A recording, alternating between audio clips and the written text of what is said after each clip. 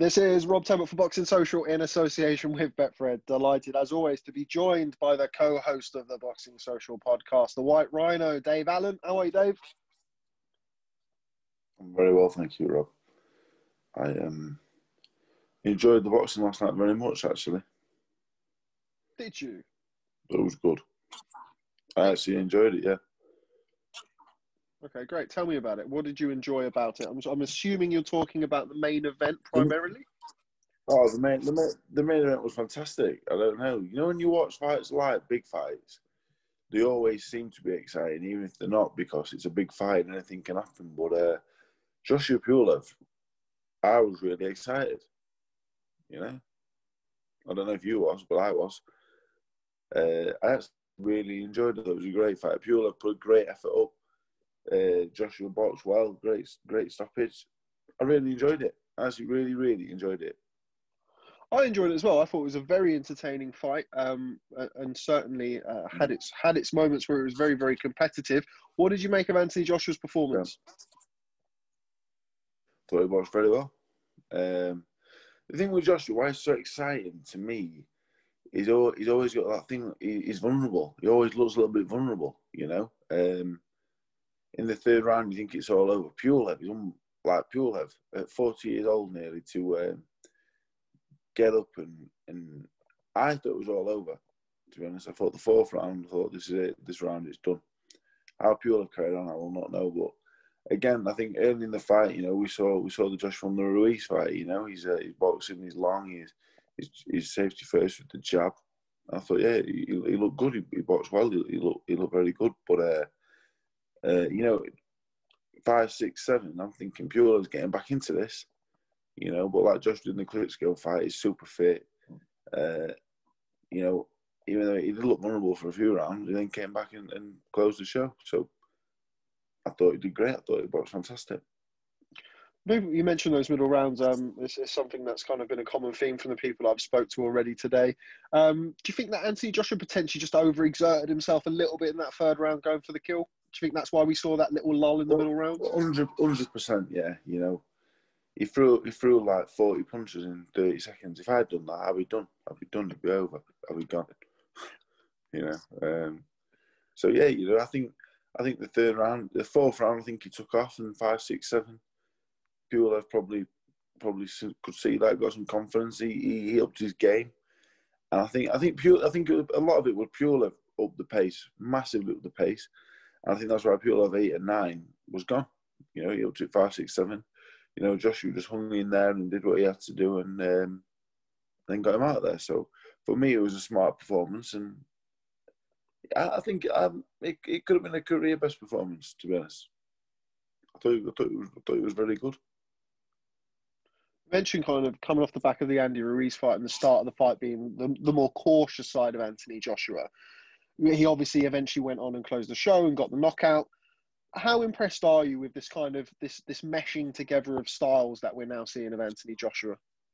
Yeah, I think he looked great last night, and it's like Lennox Lewis. You know, after the McCall fight, he changed, and later on down the line, he got more safety first as he went on, but he got more success with it. You know, and I think that's the way Anthony's going. The only difficult thing is, it looks like it's going to be Tyson Fury or Alexander Usyk next. Does this new style of boxing work against them? Not so sure, but so far so good, because I really did enjoy watching him as a boxer last night. I could only say that, you know, in his last 2 fights, we could watch him think, hey, this is a top class boxer, and that's what he's become. So I have no complaints, which I'm sure will surprise a few, but no complaints at all. It was great. You mentioned Alexander Usyk and Tyson Fury.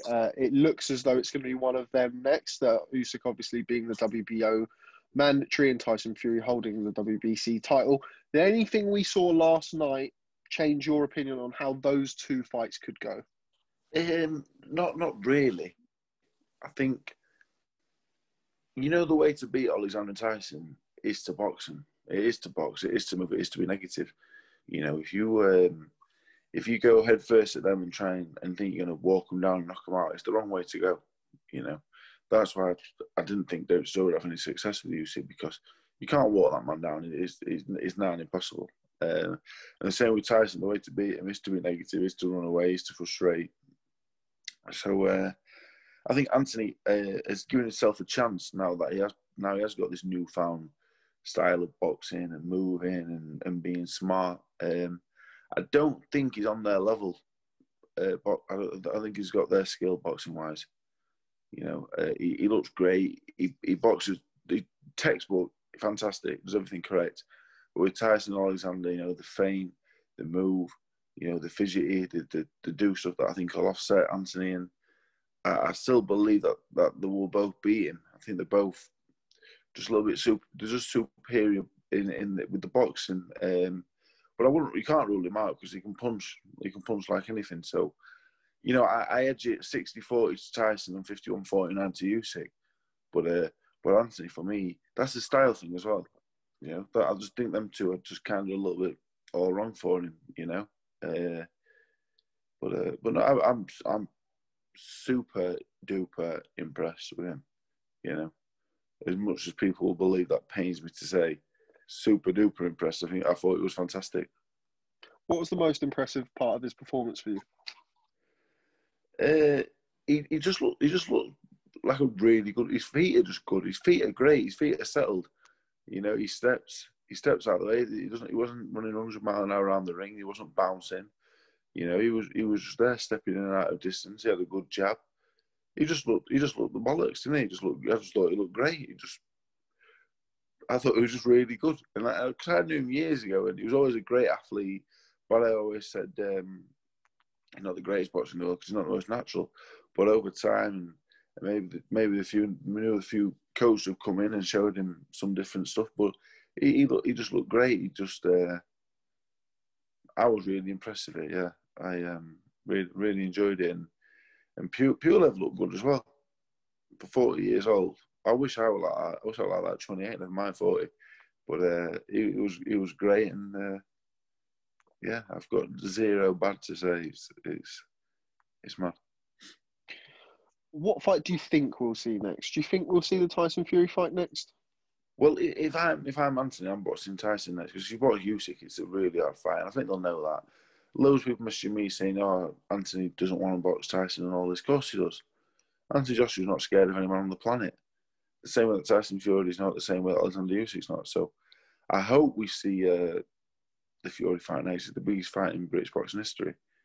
But if we don't, and we see Alexander Usyk, Joshua, I'm more than happy because that's another fantastic super fight. So as long as he boxes one of them two next, I'm over the moon. Great fights. Just want to grab your opinion on a couple of other fights from the undercard as well before I let you go. Very busy day, and you're still in bed.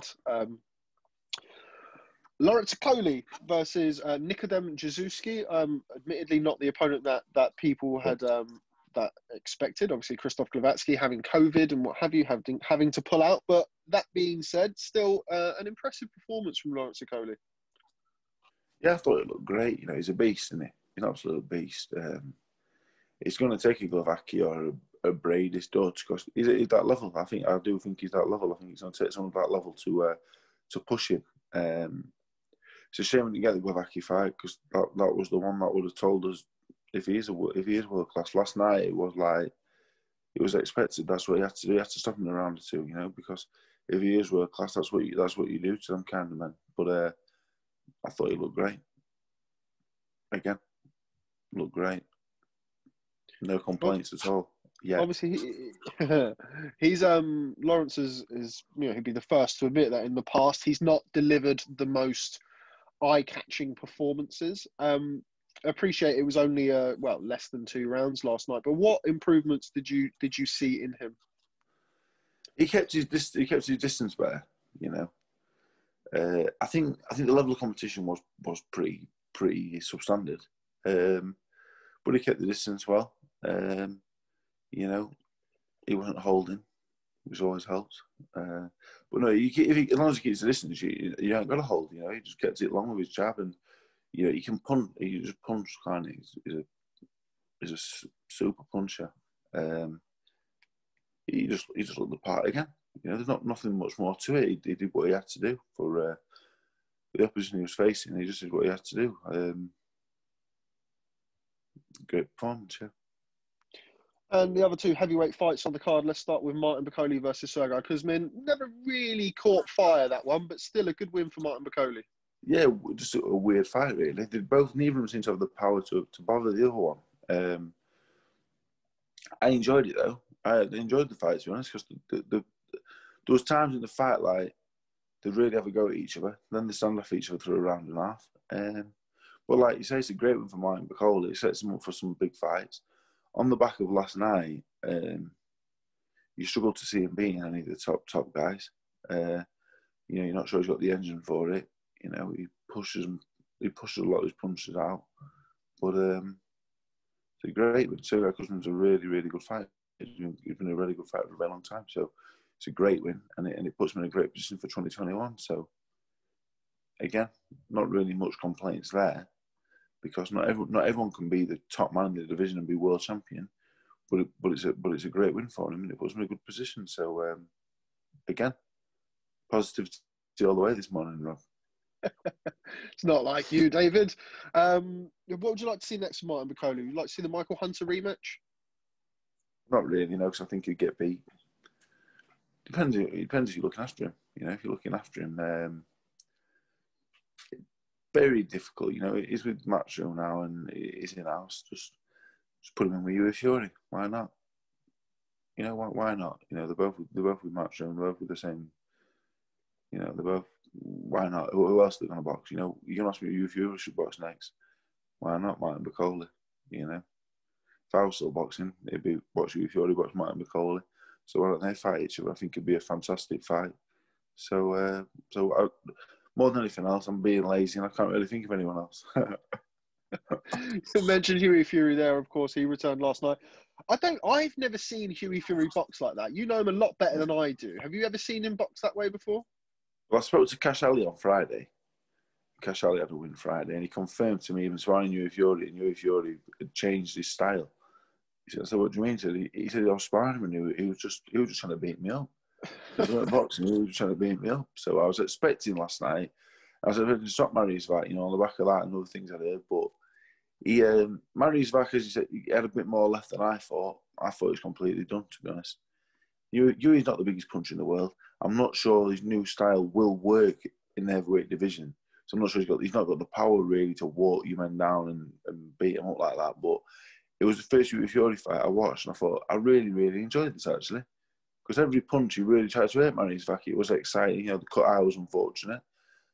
Very good win, and again he moves on now to another big fight. Like a Bakole. I can't think of any of us right now because I'm not been up that one. But he moves on. He moves on again now to that level where he becomes one fight away from a very, very. It's hard to say world title fight because very soon the belt's all going to be with one man possibly. So moves to a world title fight. So he moves into that position now where he's going to be in some very, very big fights. Maybe the Parker rematch. That's another possibility, I guess. Some very big fights there for him. So I enjoyed watching him last night. I thought it was good.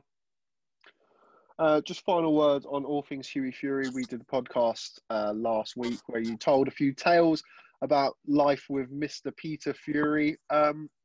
He messaged us actually, and he was very, very gracious and very, very complimentary of your time together.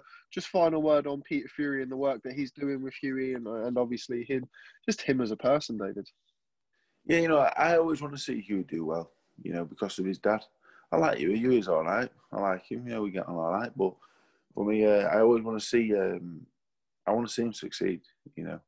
When me and Hughie was always meant to, talking about fighting and that, I always don't really want to because Peter's in the corner. But Peter's a great man, and I always wish Hughie does well. Mainly because I want to do well for Peter. But Peter backs Hughie to the end. And that's great to see. And I think Hughie now is like is in a position now where he's going to be world champion. Maybe, maybe not. But he's 26 years old. His record, the names on his record, Pulev. He watched Pulev. We watched Joshua last night. Vivek, Kim Parker. And I think now he's in a position where he can go and have another go at one of them guys again. at 26, he was a bit more ready for it. So yeah, I really, really hope they get what they want out of it, because, like I said, yeah, Peter's a big influence on me again.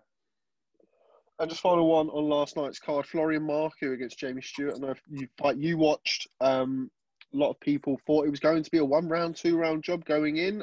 Good fight. Jamie Stewart, as I know that you mentioned, can fight a bit. Yeah, Florian Marku's a good fighter. Like, he's a good fighter. He looks good, but Jamie Stewart's good. Jamie Stewart's not bad at all. Jamie Stewart, that's his third pro fight. If someone got hold of Jamie Stewart, yeah, and he got his training. I don't know what his training situation is, but got hold and did manage him training properly, got him some good fights. He probably was a British title, to be honest. So Florian Marku, for me, on the back of last night, he's not going to be a world champion, but he's still a good fighter. He was just in there with a good tough man, and he's probably found his level around British title level last night. That's what it looks to me. I'd love to see it again over 10 rounds in January, February time. And Stewart only took it on a week's notice. So, and I didn't think it was that unfair a decision, to be honest, in my eyes. After 3 rounds, I thought it's going to get a bit interesting. This, maybe Marco won the first 3 with the knockdown, but the last 5 rounds, he was just walking forward. He didn't really land anything. Stewart was pretty consistent, with his jab, and he was doing more work, if not the more eye-catching stuff. So I had no problem with the draw at all. Although it did surprise me, to be honest, when he said the draw. I was a bit like, whoa. But didn't think it was an unfair decision. I'd love to see the fight again. I bet Conor Ben were loving it as well. Yes, well, we look forward to seeing what happens next with Mr. Florian Marku. As you mentioned there about Conor Ben, he'd called out your Conor Bens, your Chris Congos, your Josh Kellys, etc. before the fight. I think it's fair to say there's a little bit of developing to do before he's ready for those names. Well, what I will say is, Jamie Stewart will give anybody an hard night. I'm not sure if he'll give you Chris Congos and your Conor Bens an hard night, to the point that he's going to take you 8-10 rounds, but he can definitely fight though. So I don't sit here and say Florian Marku is no good and has been found out. I just think he's been with a man that's, is a good fighter. And if I was the matchmaker, he wouldn't have bought Jamie Stewart. Let me tell you that. He's still angling for a job. Well, he wouldn't have bought Jamie Stewart last night. I can tell you that. Anyway. Okay, Dave. Always a pleasure catching up with you. Thanks very much for speaking to Boxing Social. Before I let you go, I'm asking everybody just before we sign off, AJ or Fury, who wins and why? I'm at a point now where I think Fury wins. Obviously, I think he's just the best fighter on the planet. But it's not cut and dry. It's not cut and dry. These are 2 men, 17, 18 stone, both can punch. But I'm going to go Fury. A, he's my friend. B, I think he's just a bit too clever and a bit too cute for Joshua still. As much as Joshua's improved, I don't think he has that bit of natural. Tyson's just got something that he can't teach. I think that will see him through. And I don't think we're the most exciting fight in the world. Go for a Fury points win, to be honest. Okay, well, there we have it. Dave Allen, the co-host of the Boxing Social podcast. Thanks very much for speaking to Boxing Social. I look forward to catching up with you soon. I will let you know in the next couple of days about a podcast.